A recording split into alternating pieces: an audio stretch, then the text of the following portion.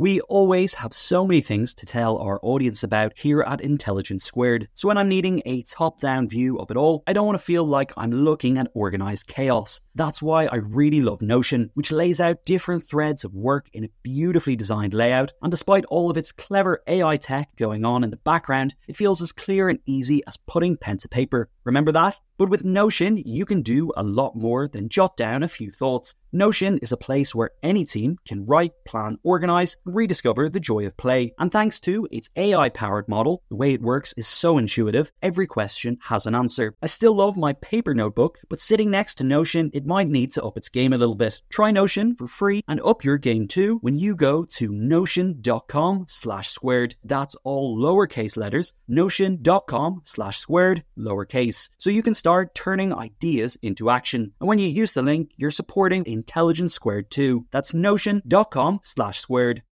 When you need mealtime inspiration, it's worth shopping Kroger, where you'll find over 30,000 mouth-watering choices that excite your inner foodie. And no matter what tasty choice you make, you'll enjoy our everyday low prices, plus extra ways to save, like digital coupons worth over $600 each week. You can also save up to $1 off per gallon at the pump with fuel points. More savings and more inspiring flavors make shopping Kroger worth it every time. Kroger, fresh for everyone. Fuel restrictions apply.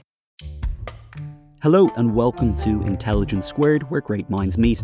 I'm senior producer Connor Boyle. And I'm producer Faye Adebita. We're dipping back into a stack of great reads from 2023 to immerse ourselves in over the festive season. It's the second instalment of our selection of holiday reads.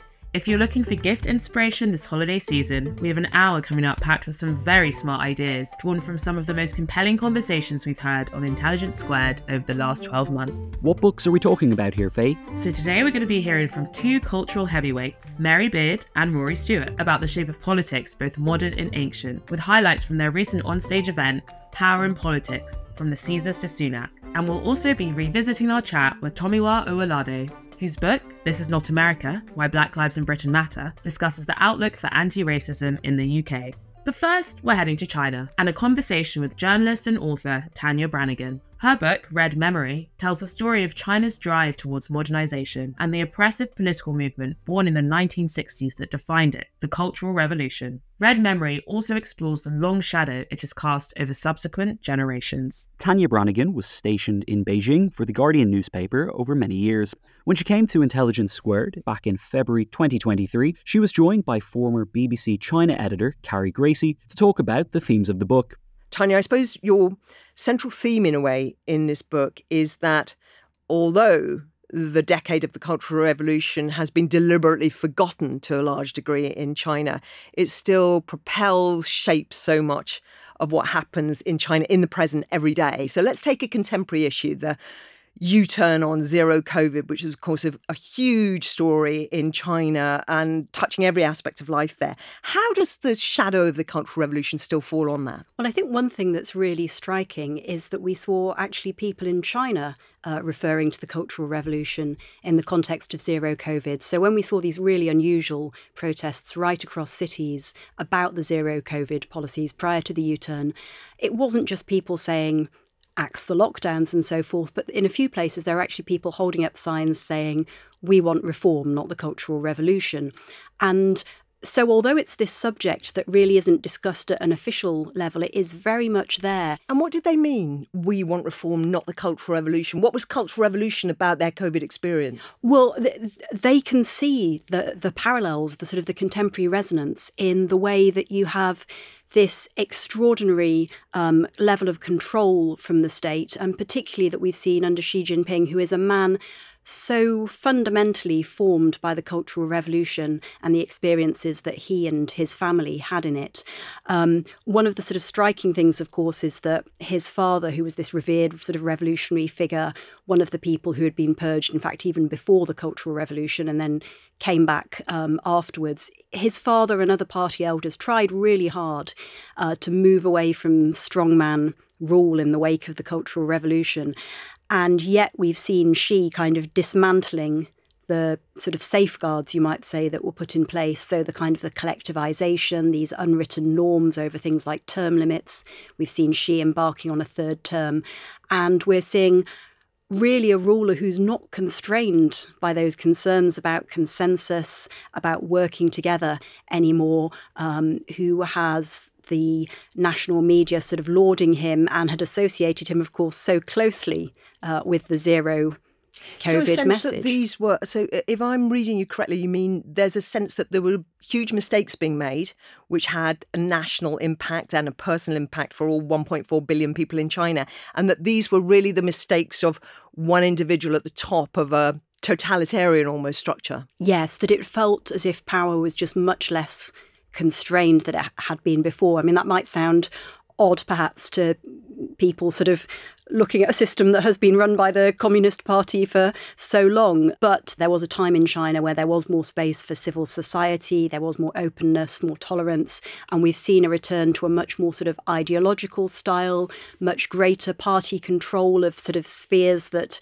it really had retreated from to some degree, like civil society and academia, but also, much more surprisingly, perhaps sort of business and the arts and entertainment. And actually concern personal over space, culture. people's individual lives. I mean, this is something, that really resonated with me at the whole zero COVID kind of conversation about Cultural Revolution, because friends of mine in China were saying to me, oh my gosh, we've gone back to the Cultural Revolution. People can just burst into your home and drag you out and you have no control. You don't know why. It's so arbitrary.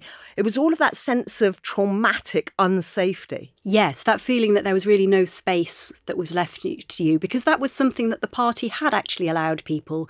If you weren't going to go on the streets and demand your rights, there was a degree of personal space, of personal liberty you had. And yet we've seen, even with things like sort of movies, that they've become much more sort of straightened, that we've seen much more concern about sexuality, for example. All of these things, which perhaps people had sort of clawed out an amount of space for themselves, it feels as if that was being taken away anyway. And as you say, with zero COVID, that's really laid bare this sense that you're so powerless before the state. And yet, to come to the book again, you say in the book, it's a decade, 1966 to 76, a decade that has disappeared.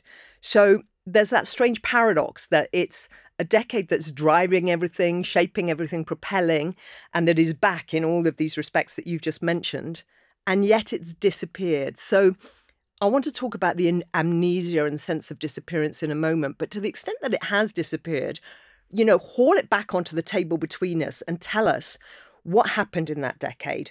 What is it that disappeared that needs to be remembered? It's an absolutely devastating time. I mean, we see 2 million people die, 36 million people more are hounded, either for supposed political crimes, sometimes just really accidents of birth. They were perhaps born into a landlord's family. You've actually seen more devastating moments in China if you just count the death toll. But I think what's really staggering about the Cultural Revolution is that it ripples out across the whole country and it affects everybody. And it's felt at the most intimate level as well. So it begins as an emperor's reassertion of power. Mao is worried about his position following the Great Leap Forward. He launched this attempt to industrialise and collectivise the economy, but it was just so insanely sort of hubristic that it ends in complete disaster. And it's in every classroom and every bedroom and every breakfast table by the end of it, isn't it? Yeah, I mean, tens of millions of people die in the Great Leap Forward. He's worried about his position, he's worried about his legacy, and he sets out to eradicate any form of opposition within the party. But he does this critically by bringing in the masses, by using this mass sentiment. There's already a personality cult that's built up around him. Mao is the red sun in our hearts. He's there everywhere. I mean, you wake up in the morning, he's on the pillows, he's on your mirror. He uses this extraordinary veneration in which he's held, and he wields it against the party. And so both of his heirs apparent will die before the decade is out. But because it's carried out through the people, it ripples out, and we see farmers dying. We see not just revered scholars and artists dying, but infants, even in some cases, being killed because of their sort of class background, as horrific as that is.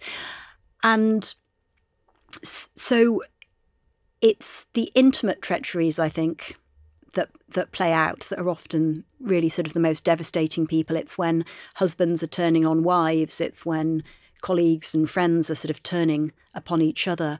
Sort of households really ripped apart by this. And that, in some ways, is, I think, what people find it hardest to move past. And also, because it sort of moves at such dizzying speed, it's hard to keep up with. And this is an ideological crusade for Mao as well. He wants to purify the nation, purifies its hearts and souls, make these people into the sort of the real communists he believes they should be.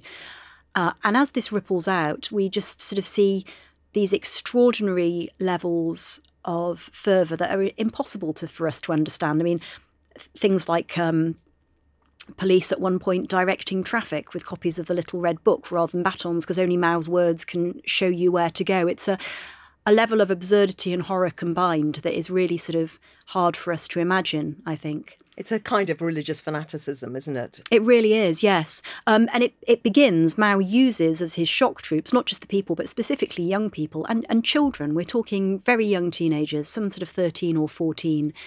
We see these sort of political vigilante groups forming, Red Guards who sweep through the cities and tear down temples, but also are beating and murdering teachers and scholars and artists and so forth. It's just a horrific moment. And then as it ripples out, we see factional fighting between them. And even when that initial wave of Red Guard violence is over, then we go on to see this sort of factional turmoil and a more orderly, but in fact in some ways more deadly phase of people being executed as counter-revolutionaries or for supposedly being involved in conspiracies, which in some cases we're told that, you know, these conspiracies are so sinister because they don't even know they're a part of it. So let's talk about individual lives then, because this comes down, even in a country of 1.4 billion people, to individuals, as you've explained so articulately. You wrote the book through interviewing, and of course these people are now in their 50s or 60s who lived through it as teenage shock troops. What did they say about it? What were their recollections and how did they relive? Well, of course, most people don't really want to talk about it. And what fascinated me was that there were these people who didn't necessarily want to talk about it, but I think felt they had to. And so it's a very mixed picture. There are people who still think the Cultural Revolution was right. And the only really thing that really went wrong with it was that it ended. And yes, there shouldn't have been so much violence, but Mao was quite right to sort of believe in this purity. There are also people who are deeply reflective about what they did. So I start the book really where I began in finding out about the Cultural Revolution with a painter called Xu Weixin, a wonderful painter who's done these immense sort of 2.5 metre tall portraits of people who died in the Cultural Revolution. And he told me that the first in the series, as far as he was concerned, was the very first picture he remembers drawing at the age of 7 or 8. He'd been told that his schoolteacher, who he'd liked very much, was actually the daughter of a landlord. And he was so shocked by his naivety in the moment that he had believed in this lovely woman that he drew this hideous caricature of her and pinned it up to the blackboard. And she walked in and saw it, and he says he just remembers her turning white. Because, of course, at that point, as a small child, he didn't really realise where it could lead. But even that early in the Cultural Revolution, it was very clear to her that it could mean disgrace, being ousted, and ultimately, of course, many teachers paid their price with their lives. So that was a drawing, but you also went on to others who actively denounced teachers or were involved in violence. Yes, absolutely, and who are now trying to reckon with that. And I think in many cases find it hard, even as they address it, perhaps to fully acknowledge everything or the full implications of what they did. I mean, they struggle with it very understandably. I think it would be easy for people perhaps to judge them, but I don't think any of us can imagine what it was like to be 13 or 14 years old, to have this man that you revered as a god telling you that it was your duty to see this chaos unfurl around you. And in many cases, I mean, one of the most striking things to me was my sort of first interview in the book, who was a young girl at the time, talking about how she felt at the time that she wasn't brave enough because she wasn't willing to beat teachers up. You know, she was attending these things, but she wasn't willing to attack them. In the moment that she didn't. She felt it have wasn't the fervour. right. She felt it wasn't right, but there was also a part of her that was thinking, you know, should I be doing this? Why am I just not strong enough? So if she didn't beat her teachers, why is she still obsessing about the Cultural Revolution now, or revisiting it in her mind? Because at that stage, even criticising a teacher could sort of open the door to so much worse. Being a Red Guard, seeing what was happening, going to struggle sessions. And I think as well the ambivalence, because in some ways for her it was a time of great freedom. She was a young teenage girl and she was travelling the country with her friends. She said in some ways at times it felt almost more like sightseeing or a holiday. And yet at the same time they also believed that they were on this revolutionary mission and it was their duty to bring the country to this kind of state of it's great so paradoxical, ideological isn't it? purity. Because it's got not just the savage bloodbaths and the struggle sessions, but it's also got aspects of music festival and interrailing holiday and young people kind of having fun together. Yeah, and it's very hard for us to imagine, and I think, as I said, very easy to judge, but I think it's just impossible for us to know what we would have done in those circumstances. Well, especially really difficult. I was just listening to you and thinking, how difficult would it be to try to re-explore the map of what was going on when there's no actual historical context that is freely available or discussed or processed as a society. You've got nothing, you've got nowhere to kind of anchor yourself, have you, as you explore? Exactly. And I think some of these people spoke out precisely because at the time I started writing, we were seeing a few more voices becoming evident, partly I think because of the internet. It was easier to share your story. Yeah, I found that really interesting because I made a documentary series in 1996 on the 30th anniversary of the outbreak of the Cultural Revolution, which is obviously a pre-internet age. And then it was very interesting to me to read your interviews, which are slightly post the arrival of the internet. Yes, I think there was that sense that people were more able to speak out and that was encouraging others. But also I think age, perhaps getting older and thinking about what had happened and wanting to record it, and that sense that it just wasn't anywhere there in society. So what sort of marks the people in the book out, I guess, they are the ones who want to talk about it, whether because they believe that actually there are positive lessons to be learnt from the Cultural Revolution, as bizarre as that might sound to us. You know, they see it as a time when they were able to speak out in a way they couldn't now, and they see it as a time when there was greater respect for working people and less inequality and so forth. So I think in many cases as well, it's driven by their view of the present. Inevitably, part of the urge to speak out about what happened then is a sense of what the present is like and what it could be.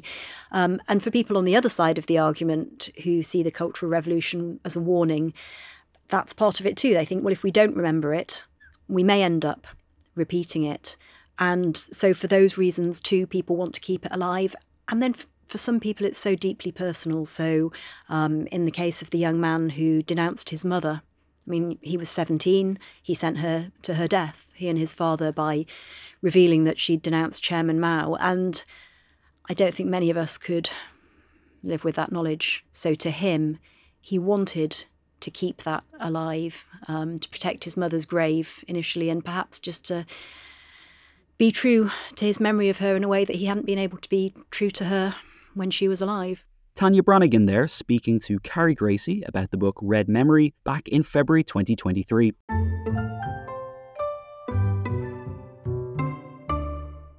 Sponsoring the show for this episode is Marquee TV. Marquee TV is a streaming service with a difference. It's bringing you the top tier of performing arts straight into your living room or onto your device. So think dance, theatre, music, anything you might find in the West End, Broadway, or maybe a cool little experimental space too, but saving you the cost of a few tickets as well. I've got happily a bit lost in their vast library of performances, exclusive interviews, and behind-the-scenes content. Choreographer Jonathan Watkins' interpretation of George Orwell's classic 1984 was pretty cool, and I love the dance piece Sutra, inspired by the skills of Buddhist Shaolin monks. And we've got a special treat for our listeners. Marquee TV offers 3 months of access for just 99 cents. That's right, 3 months for only 99 cents with the code SQUARED. Simply visit marquee.tv and use the promo code SQUARED to dive into the world of arts like never before. Bring the arts home with Marquee TV.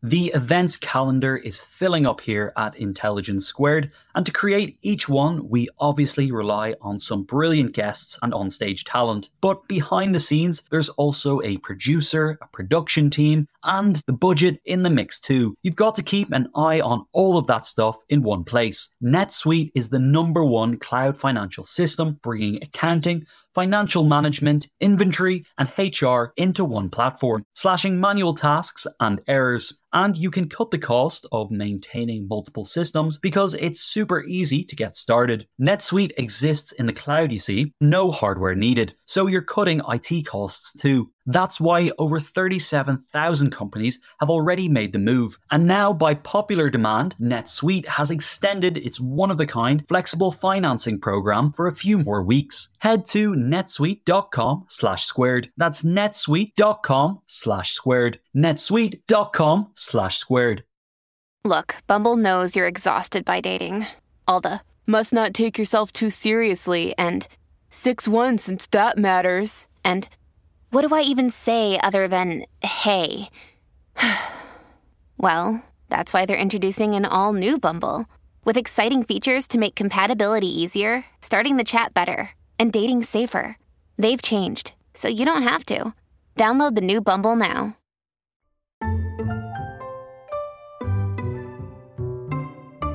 What's next, Faye? We're revisiting October of this year, when we heard from writer Tomiwa Owolade.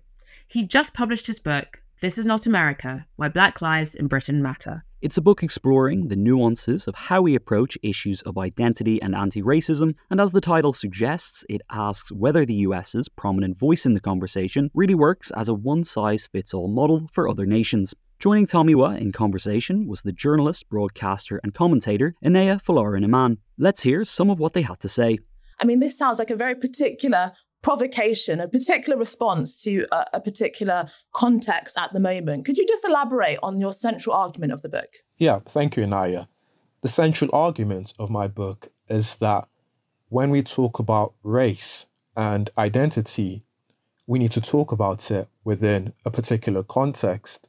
And all too often, when we talk about race and identity in the UK, we do it through an American perspective. So the very idea of the book came to me in the summer of 2020 when I observed that many of the people that were rightly pointing out the injustice of the murder of George Floyd in the UK emphasized an American way of looking at race, even when they were talking about race within a British context. To give one concrete example, I saw many well-meaning progressive activists using terms like BIPOC to describe the condition and experiences of ethnic minority people in the UK. For those of you that don't know, BIPOC is an acronym that stands for Black Indigenous People of Color.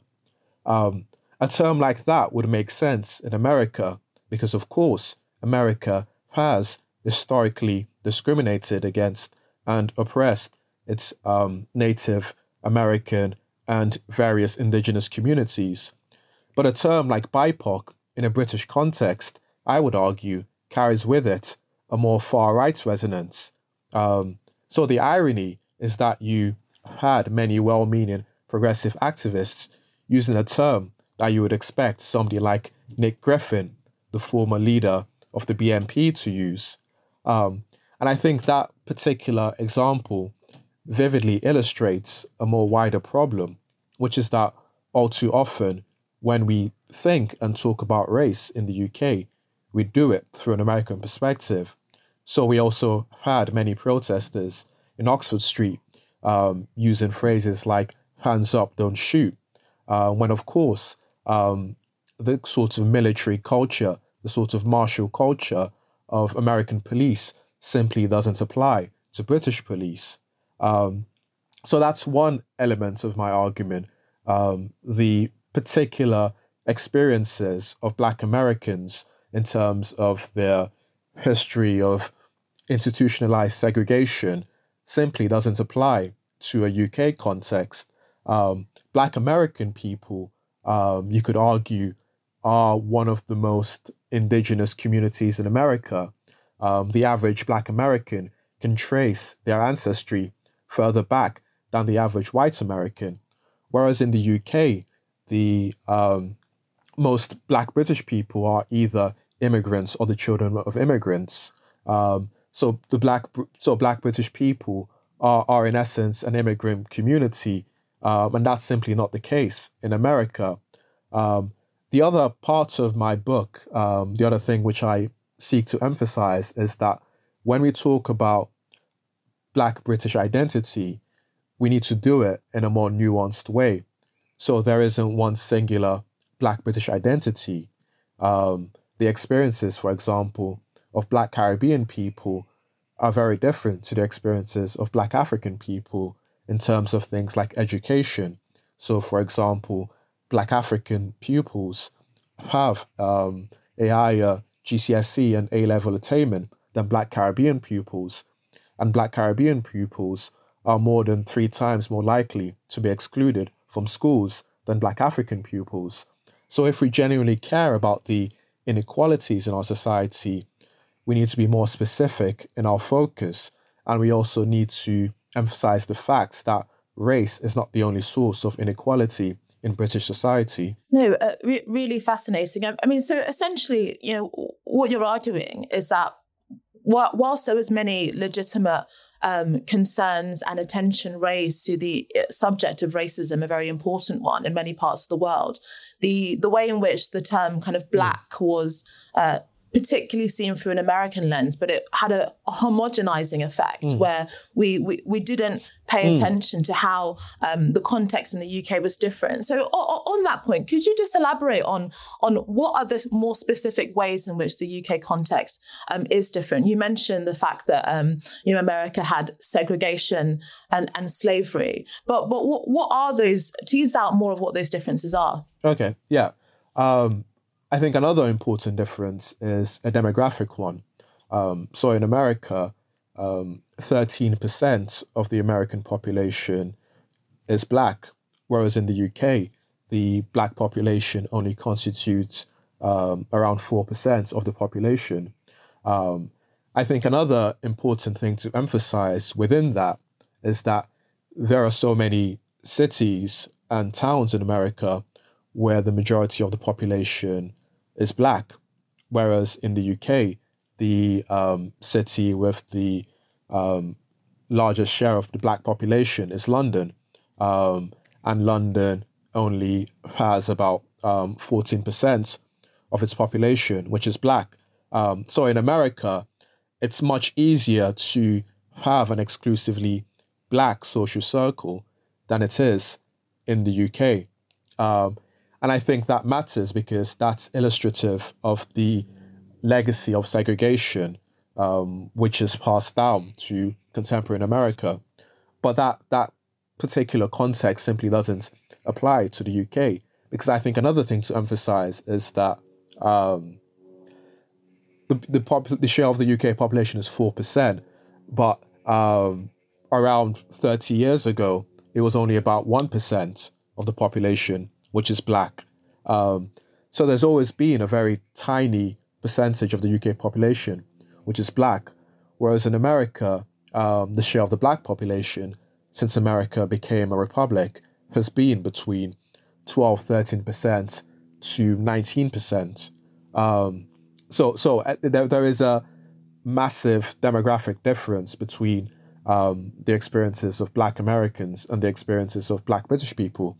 I think another important difference worth emphasizing is that in the UK, there are twice as many Asian people as there are Black people, whereas in America, it's the other way around. So in America, the share of the population, which is Asian, is 6%.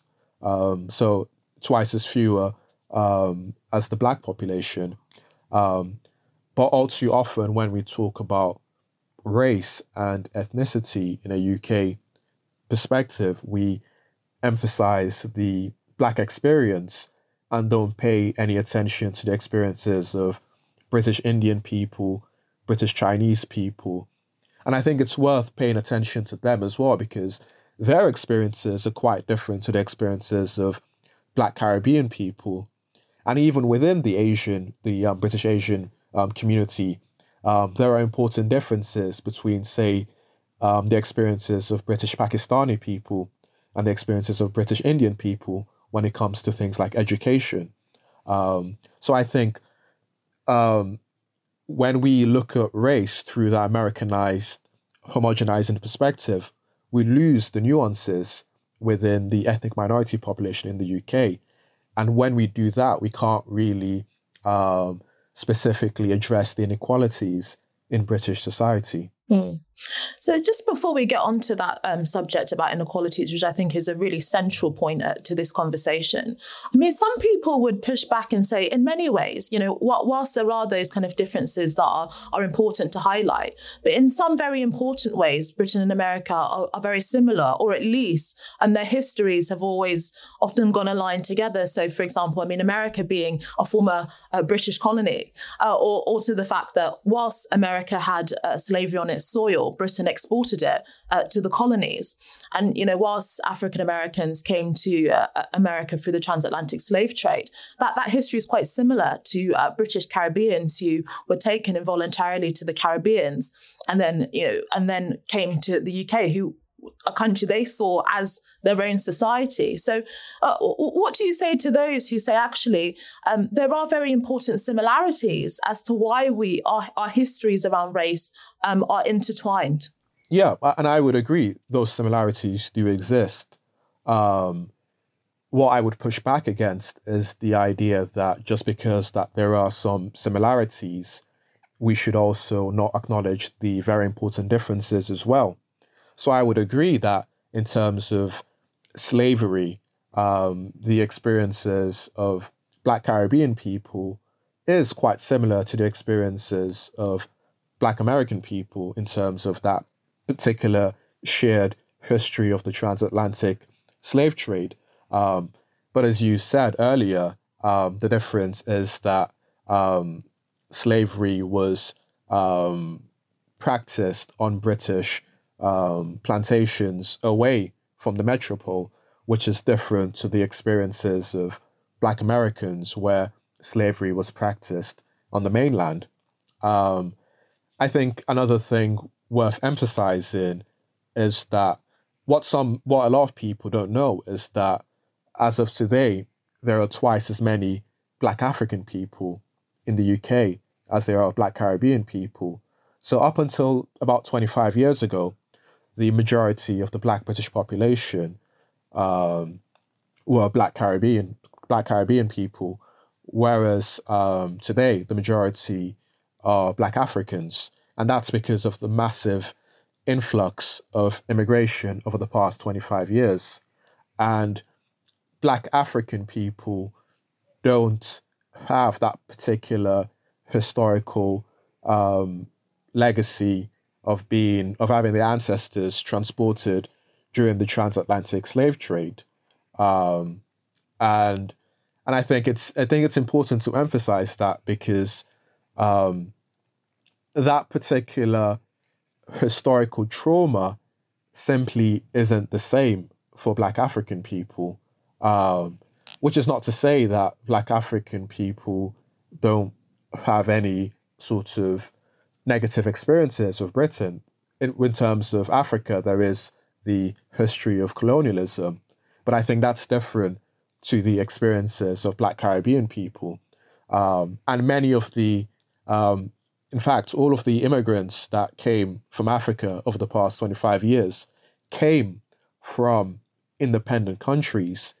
They didn't come from countries that were under the rule of the UK, which is very different to the experiences of Black Caribbean people that came over to the UK during the 1950s.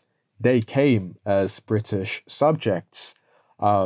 They were automatically entitled to British citizenship when they came during the 1950s, whereas Black African people came as immigrants from an independent country. And I think those historical differences are worth emphasizing when we talk about the experiences of Black British people. So just going off of that same point about the differences between Black Caribbean people, Black British Caribbean and Black British African people, because I think some of the discussion over the last couple years has been about this idea, which I think you've touched upon before as well, the disparity fallacy, or this idea that all disparities may be due to racism. And that actually increasingly people are re-looking at that and actually thinking maybe there are other factors that contribute to racial and ethnic disparities. But when you just mentioned there about the differences between Black Caribbeans in the UK and Africans, in a way, does that not highlight the importance of racism when it comes to those disparities? Because a lot of those Black Caribbean and Black Africans come to Britain with that kind of immigrant optimism. They have that very strong sense of rootedness in their identity and history. And on top of that, they might have, oftentimes, I know many Black West African Brits whose family within West Africa are actually middle class or upper middle class, even though they might be in poverty in the UK, they have a lot of that kind of cultural capital. And so doesn't that kind of reveal the really difficult complexities in unweaving all of those nuances? Yes, definitely. I think one of the reasons why Black Caribbean pupils struggle compared to Black African pupils, I think one of the reasons might partly be because of the legacy of racism that many Black Caribbean people experienced in terms of the education system in the 50s and 60s, because many Black Caribbean pupils during that time were unfairly consigned to special educational schools. And I think that has led to a kind of mistrust within the education system, possibly, which is still being, which is still sort of evolving. Whereas with Black African people, I think immigrant optimism is the absolutely the right phrase to use, because that's the reason why many of them immigrated to the UK in the first place, because they wanted a better education for their children. And I think one way you see this manifesting itself is the massive extent to which many of the grammar schools in Kent, in areas in Kent, are being sort of many Black African people are trying to get their kids into grammar schools in Kent, especially Black African families that live in what I call in my book the Black African Riviera. So that strip in southeast London that connects areas like Peckham, Woolwich and Thamesmead. Many of their children are going to grammar schools in Kent. And I think the reason why that's the case is because social mobility is absolutely an integral part of their identity, trying to better themselves, trying to emphasize the importance of education, which is not to say that this is I should emphasize that these are generalities. So of course there are many Black Caribbean pupils that are doing extremely well in education, and Black Caribbean families that are doing that are emphasizing the importance of education. Alternatively, there are also many Black African pupils that are struggling in education as well. These are generalities. And I should also emphasize that in the past as well, many Black Caribbean families in the 50s and 60s also emphasized the importance of education, but they were betrayed by the education system because of the racism of those institutions. And I think it's also worth emphasizing that because all too often many people say that this is just a class issue, that it's that Black African people are just middle class, and that's why they tend to do better in terms of education than Black Caribbean people. But I think even if you control for things like class as well, you still see these differences as well.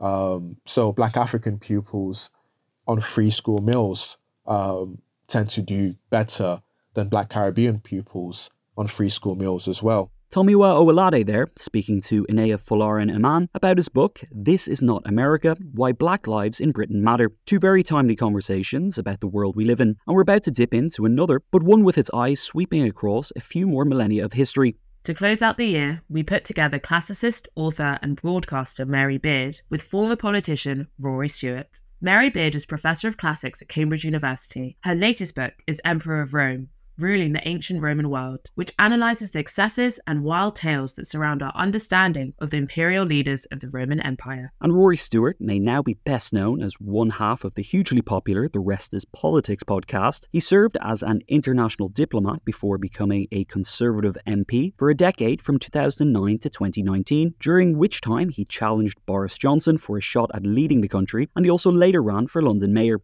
He knows a thing or two about politics, much of which you can find in his recent book, Politics on the Edge. The two of them joined Intelligence Squared live on stage at Cadogan Hall in mid-November 2023 to share their perspectives for our event, Power and Politics, from the Caesars to Sunak. Thank you very much. It's absolutely great, I think, for both of us to be here, and we're going to do this as a bit of a real conversation, but with some unreal bits, I think. And I wanted to start simply by asking Rory about what we're talking about when we talk about power. I'm tempted to say, look, you've got, one of the country's most successful podcasts. You've got a book which is, week after week in the bestseller list. You've got, you're involved in a charity that has got enormous impact. Does that feel like power? Or I think I would put it better to say, what does it feel like to feel you have power? And how far are kind of traditional politics always centre stage in that? Right, well, thank you. I mean, I find that one of the secrets of modern British life is the sense that it often feels as though there isn't any power anywhere. And so politicians spend a lot of time, thinking that journalists have power, and the journalists maybe think the business people have power, and the business people maybe think the politicians have power, and so on and so forth. The reality of being a minister is very, very odd. So when I was Secretary of State for International Development, I was in charge of a budget of $20 billion US a year, so 13,000 million pounds a year, with almost no constraint. It was legally protected by an Act of Parliament. There was no interference from the Treasury. There was no interference from the Prime Minister. And yet, oddly, it didn't feel like the kind of power that I had when I was running a small charity on the ground in Afghanistan. So when I was on the ground in Afghanistan, I was under buildings. We had a couple of hundred staff. I could see water supply going in. I could see clinics being built. I could get involved in the design of a balcony or worry about where the electricity system was coming in. As a Secretary of State, you sit in an enormous office and you sign bits of paper. That's like being a Roman emperor. We'll come back to this. This is so. I'm going to throw that back at you. It is something that interests me. I mean, you have the idea that somebody like the Emperor Hadrian has a lot of power, but of course he can only be in one place at one time. Now he travels around a great deal, but wherever he is, he's just here. Yeah. And what he's doing at the other end of the empire is presumably, A, takes a certain amount of time for the message to get through, but B, is dependent on person after person after person. He can't actually, I don't know if he's standing in Britain, worry too much about exactly what's happening in the design of a forum in Spain. That's true. And in the Roman Empire, You can explain if you want to. I don't think it's the complete explanation, but you can explain the powerlessness of the person apparently in power on practical infrastructural grounds. You've got your governor in Bithynia and he's asked you a question, but the letter's taken 3 months to get to you, and it's going to take 3 months for you to send a reply, by which time he's going to have made his own mind up. You cannot control that. And I think ancient historians, and I'm guilty here, we blame that, on the practicalities of it.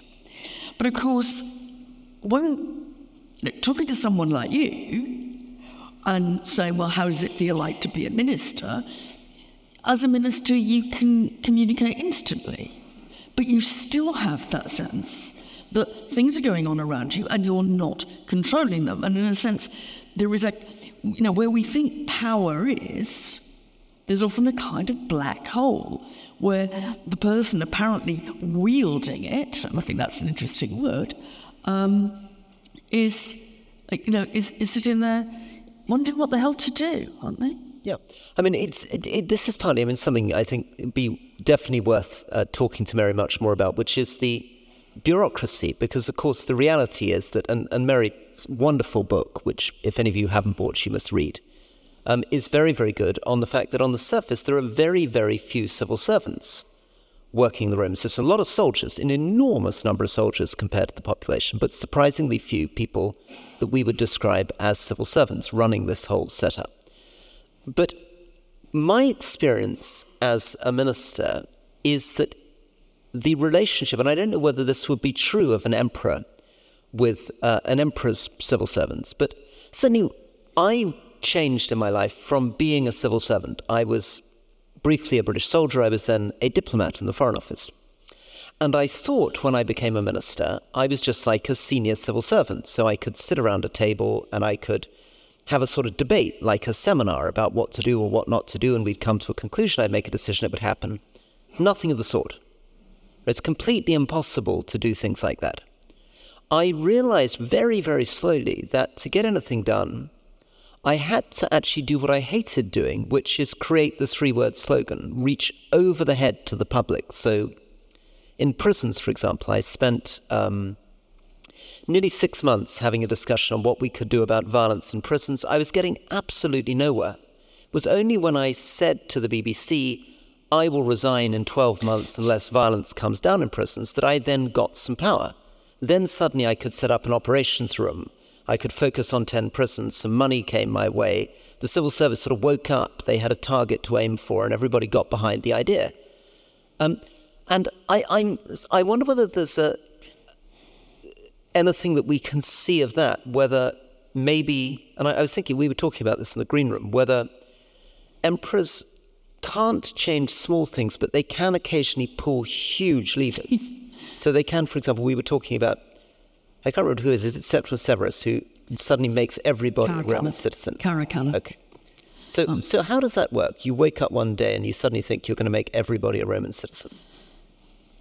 Those big changes are, of course, the changes that none of us can actually explain. I mean, you can see that the Roman Empire quite resiliently carries on, probably a bit by luck, as much as anything else. They don't get found out. They don't ask too much. The idea of Roman control is a very limited bit of control. What you have in the middle is a guy who, if he's successful, has learned to act the part of the emperor. It's performance politics, to suspect is not unlike our own.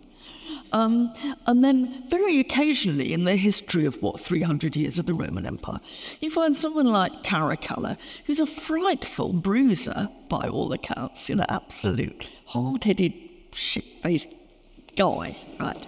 Suddenly he says, every free person in the Roman Empire will be a citizen. It's the biggest grant of citizenship to ever made anywhere ever. Can I interrupt for a second? So this is a guy he's a professional military man. He's quite sort of tough. He's quite ruthless. And then suddenly he manages to do this quite extraordinary political thing. I'm not sure. I mean, he does have a good reputation with the soldiers, and he kind of dresses up quite convincingly, part of the act, little military skirts. And he's a guy who's gone down in history as kind of nasty. I mean, his nastiest moment was having his brother, who was partly a co-ruler with him, his brother Gaeta, murdered in the palace, put to death on his mother's lap. Well, Gaeta cried out, apparently, and this is either a hopelessly pathetic moment in Roman history or terribly poignant. He said, Mummy, I'm being killed. And that Caracalla is the mastermind here.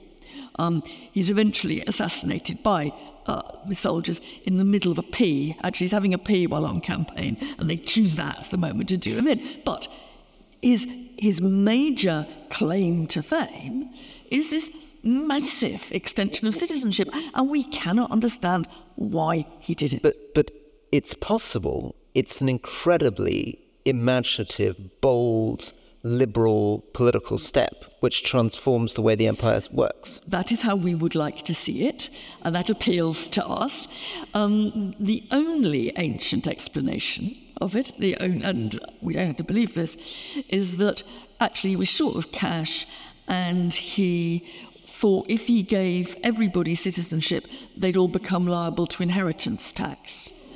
Now, seems to me that's a sledgehammer to crack a nut, really, But it's the madness, the craziness, or at least the inexplicability of why people in government, in power, do what they do. So I guess the reason I'm interested in this emperor and what he's up to is that one of the odd things, certainly when you look at European politics over the last few hundred years, is that frequently these rather brutal, nasty people can occasionally do something which is really transforming and peculiar. I mean, they take power in a very, very sinister way, and then they manage to achieve things. I mean, the classic example of this in the US is Lyndon Johnson. If you haven't read Robert Caro's extraordinary 4-volume biography of Lyndon Johnson, do. So Johnson is corrupt, violent. We talk about peeing. In his case, he was perpetually taking out his penis in front of other senators in order to impress them in the washrooms. And he insisted in essentially humiliating people with his enormous height. He was corrupt. He almost certainly had people killed. And yet he was the man who introduced the first civil rights legislation in the United States. He was the man who transformed civil rights in the United States. And so it's possible that Caracalla is simply after the money. It's possible, or we can look at Northern Ireland. Ian Pacey Jr., for some reason that is still very difficult to understand, when all his political interests were lined up with continuing to reject the peace process, having rejected the peace process since the early 1970s, towards the end of his life, flips and uses his political capital to do something very dangerous. Lyndon Johnson wiped out the Democratic Party in the South, and I think that decision is interesting because there must have been quite a lot of Romans who were very proud to be citizens, who were deeply, deeply affronted that something that they saw as very special had suddenly been given to every Tom, Dick and Harry. Yeah. And it causes all kinds of confusion. One bit of confusion is that almost everybody in the Roman Empire ever after is called Aurelius, because you take your Roman citizen name from the person who gave you the surname of the person who gave you citizenship. So everybody suddenly is called the same. After him. It's called after him. But it is one of those things which is...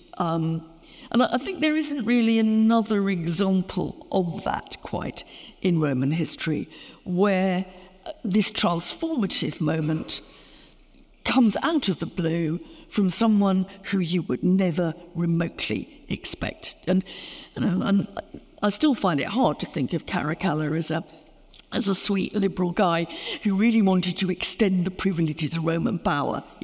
Doesn't seem very likely to me. But that was the effect of what he did. But I guess my point is Lyndon Johnson was definitely not a sweet, liberal, cuddly guy. Exactly. And I wanted to also, very interested in the book, about thinking about the size of Rome and its budget. So we often talk about Rome and the empire as being enormous, but in your book, I think you say the population is about 50 million people, which is smaller than the United Kingdom today. Yes. So in a sense, when this horrible man, Boris Johnson, whose ascent to power you facilitated by putting him on a stage. Fair call. All your fault. Becomes Prime Minister. He is actually governing more people than a Roman emperor. And he's also involved in much more dimensions of people's lives than a Roman emperor. I mean, a Roman emperor, you point out, is spending about 50% of the budget on the military. Yeah. They're not running a national health service, they're not running a full education system, they're not, and any of the sort of thing, they're not running a welfare state, they're not running pensions. So a modern British government, to some extent, has more power than any Roman emperor could dream of over a smaller territory. Yeah. I mean, I think Rome is this extraordinary pretense of power, when actually the guy in the middle, the closer you get, you see that there's very, very little that he can do. And that leads you to the question, and it leads us to the question, I think, too, is if the guy, the figurehead, is not doing this, who the hell is? And in Rome, that is almost impossible, I think, to pin down. I mean, what we see is two things simultaneously. We see the Roman emperor, if they're good at it, performing the rituals of power. And we see people on the outside, the critics at least, worried actually that all that the Roman emperor is an actor. And that doesn't seem to me to be too far from some of our anxieties. I mean, I'm not I'm not wanting to attack Rishi Sunak here, but I think one place where we saw that was when he went out to demonstrate the British populace that we were all in it together with fuel prices. And he was filling up a smaller car than he had ever owned, using a petrol pump that he was clearly very inexperienced at, and not quite knowing how to pay. Now, at that point, we say, is that guy, is he just a bad actor? And where do we put the boundary between, the authentic leader and the guy who's playing at it? And it's fascinating, actually. If you look at a lot of what's happening on Twitter X, a lot of what's happening with AI and deep fakes, a lot of it is about exposing apparent disconnects between who they seem to be in the public and who they really are.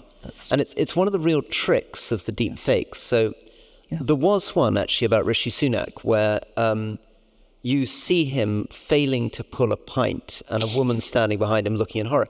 Turns out this is untrue. Turns out this is a faked up photo, but it's very, very successful because it hits an instinct we have that, of course, he wouldn't be able to pull a pint, and of course the the lady behind the bar would not prove it.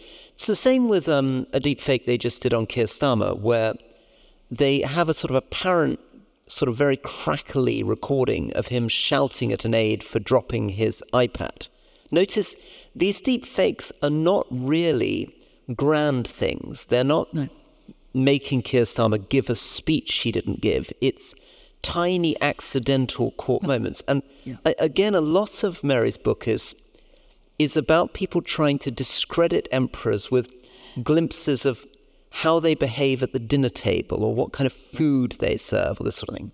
Yeah, or, I think in the case of Nero, a lot of these lurid anecdotes have actually got much more bottom in them about an analysis of empire than most people ever realise. I mean, we love the stories, or classical historians love the stories about, Nero going to the theatre, and of course he's desperate to be an actor, and he demeans himself because he performs on the stage, and he's so vain that he has the theatre doors locked so that no one can leave the performance until he's finished, and there are wonderful stories about women giving... You've actually done that tonight. That's true. Don't try to leave, guys. Don't try. Women give birth, so I hope there's no... hope that's not going to happen. Women give birth and others pretend to drop down dead so they can be carried out. And these are great. You're laughing and I laugh, and I think they're wonderful anecdotes. But they're more than that. Because actually, what they're saying is not just Nero was crazy, and look how vain he was. They're saying, here is the emperor being an actor for real. And what does that tell us about how he normally is? Is he ever not an actor? I also think some of the characters in your book, Mary opens with this description of this extraordinary young teenager who comes over from Homs in Syria and becomes the Roman emperor in his early teens. And I wonder with a lot of these people, the things for which they're criticized. So Nero is criticized for being an actor. Elagabalus is criticized for apparently trying to change his gender. Commodus gets it in the neck because he appears in gladiatorial fights. But to some extent, one wonders whether one doesn't sympathize with these young men being trapped in a role, and that maybe, goodness, Nero probably does think when he talks whatever his Roman equivalent for therapist is, I've always wanted to be an actor. And he says, what an artist dies with me, when, his famous last words. Because they really have that option, right? You're made an emperor, and you're supposed to be a pretty kind of... Yeah. Like you're supposed to, grow a big beard like Hadrian Well, let me give you a tip. You only grow a big beard if you're a 2nd century emperor. So I tell you, if you ever wonder how to tell emperors apart, a good tip is that if they've got a beard, they're 2nd century. And you don't think that's Hadrian also trying to show he's one of the men, macho soldier kind of? Or he's trying to show that he's a Greek philosopher. How do you know? But I think that, I suppose when I was writing the book, and I want to turn this on to you in a way, because I want to know how sorry I should feel for you. Very, very sorry. Very, very sorry. I thought in the end, look, I hate autocracy. I've been brought up to think that it's vile and awful, and I still kind of think that. I still do think that. But, I looked at these ordinary people, with all their frailties, having to pretend that they were the rulers of the known world in an impossible administrative structure, not knowing what was going on. And in particular, I think, knowing at some level, if they thought about it, that no one would ever tell them the truth anyway. I thought this was a job from hell. Then I thought, well, how does that equate with both ministerial or prime ministerial power in this country? I mean, do I imagine when you're a Secretary of State or when you're Prime Minister, who tells you the truth? Mary Beard and Rory Stewart there. Rory Stewart's memoir is Politics on the Edge, and Mary Beard's recent book is Emperor of Rome, Ruling the Ancient Roman World. You can find all of the books we've enjoyed today, and a few more, in Intelligence Squared's 12 Books of Christmas list, which we'll link to in the episode description. And we'll be dipping into some more in the run-up to Christmas too, so do join us for those. You've been listening to Intelligence Squared Holiday Reads. I've been Connor Boyle. And I've been Faye Adebita. Thanks for joining us.